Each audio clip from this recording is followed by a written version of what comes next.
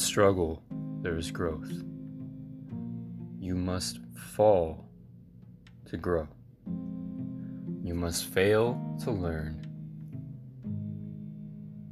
My struggle is unknown. To many it has swept my mind like a broom of rage. My challenge I face is trauma, it is pain, it is fear. But trauma, pain, and fear do nothing but hold you back like an anchor to the bottom of the sea. You must break free of the trauma, break free of the rage.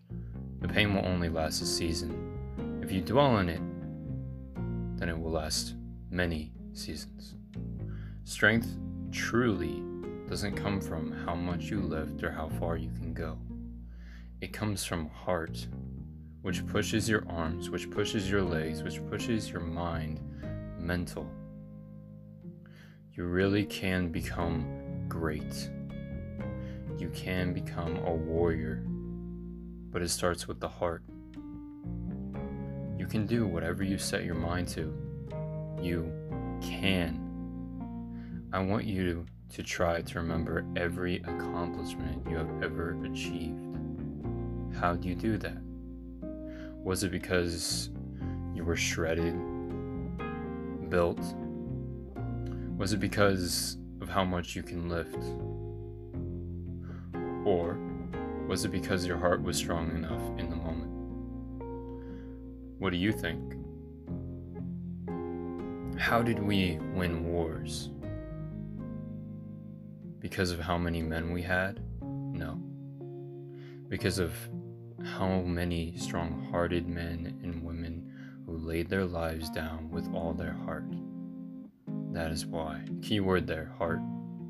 See, you have the fuel. It's in you.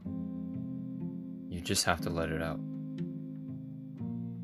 Another topic I want to add here is, without the women who worked on the planes, who worked on the cars, the tanks, the subs, the nurses who saved the men, how would we even win the war?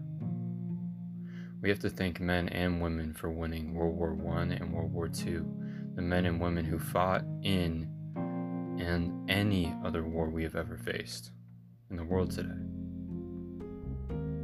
You face a war daily. It may not be a physical war, but rather mental. And it's a real war, real as ever. When you are asked, are you strong enough? I want you to say yes. Because you do have a strong heart. You do. You just have to believe you do.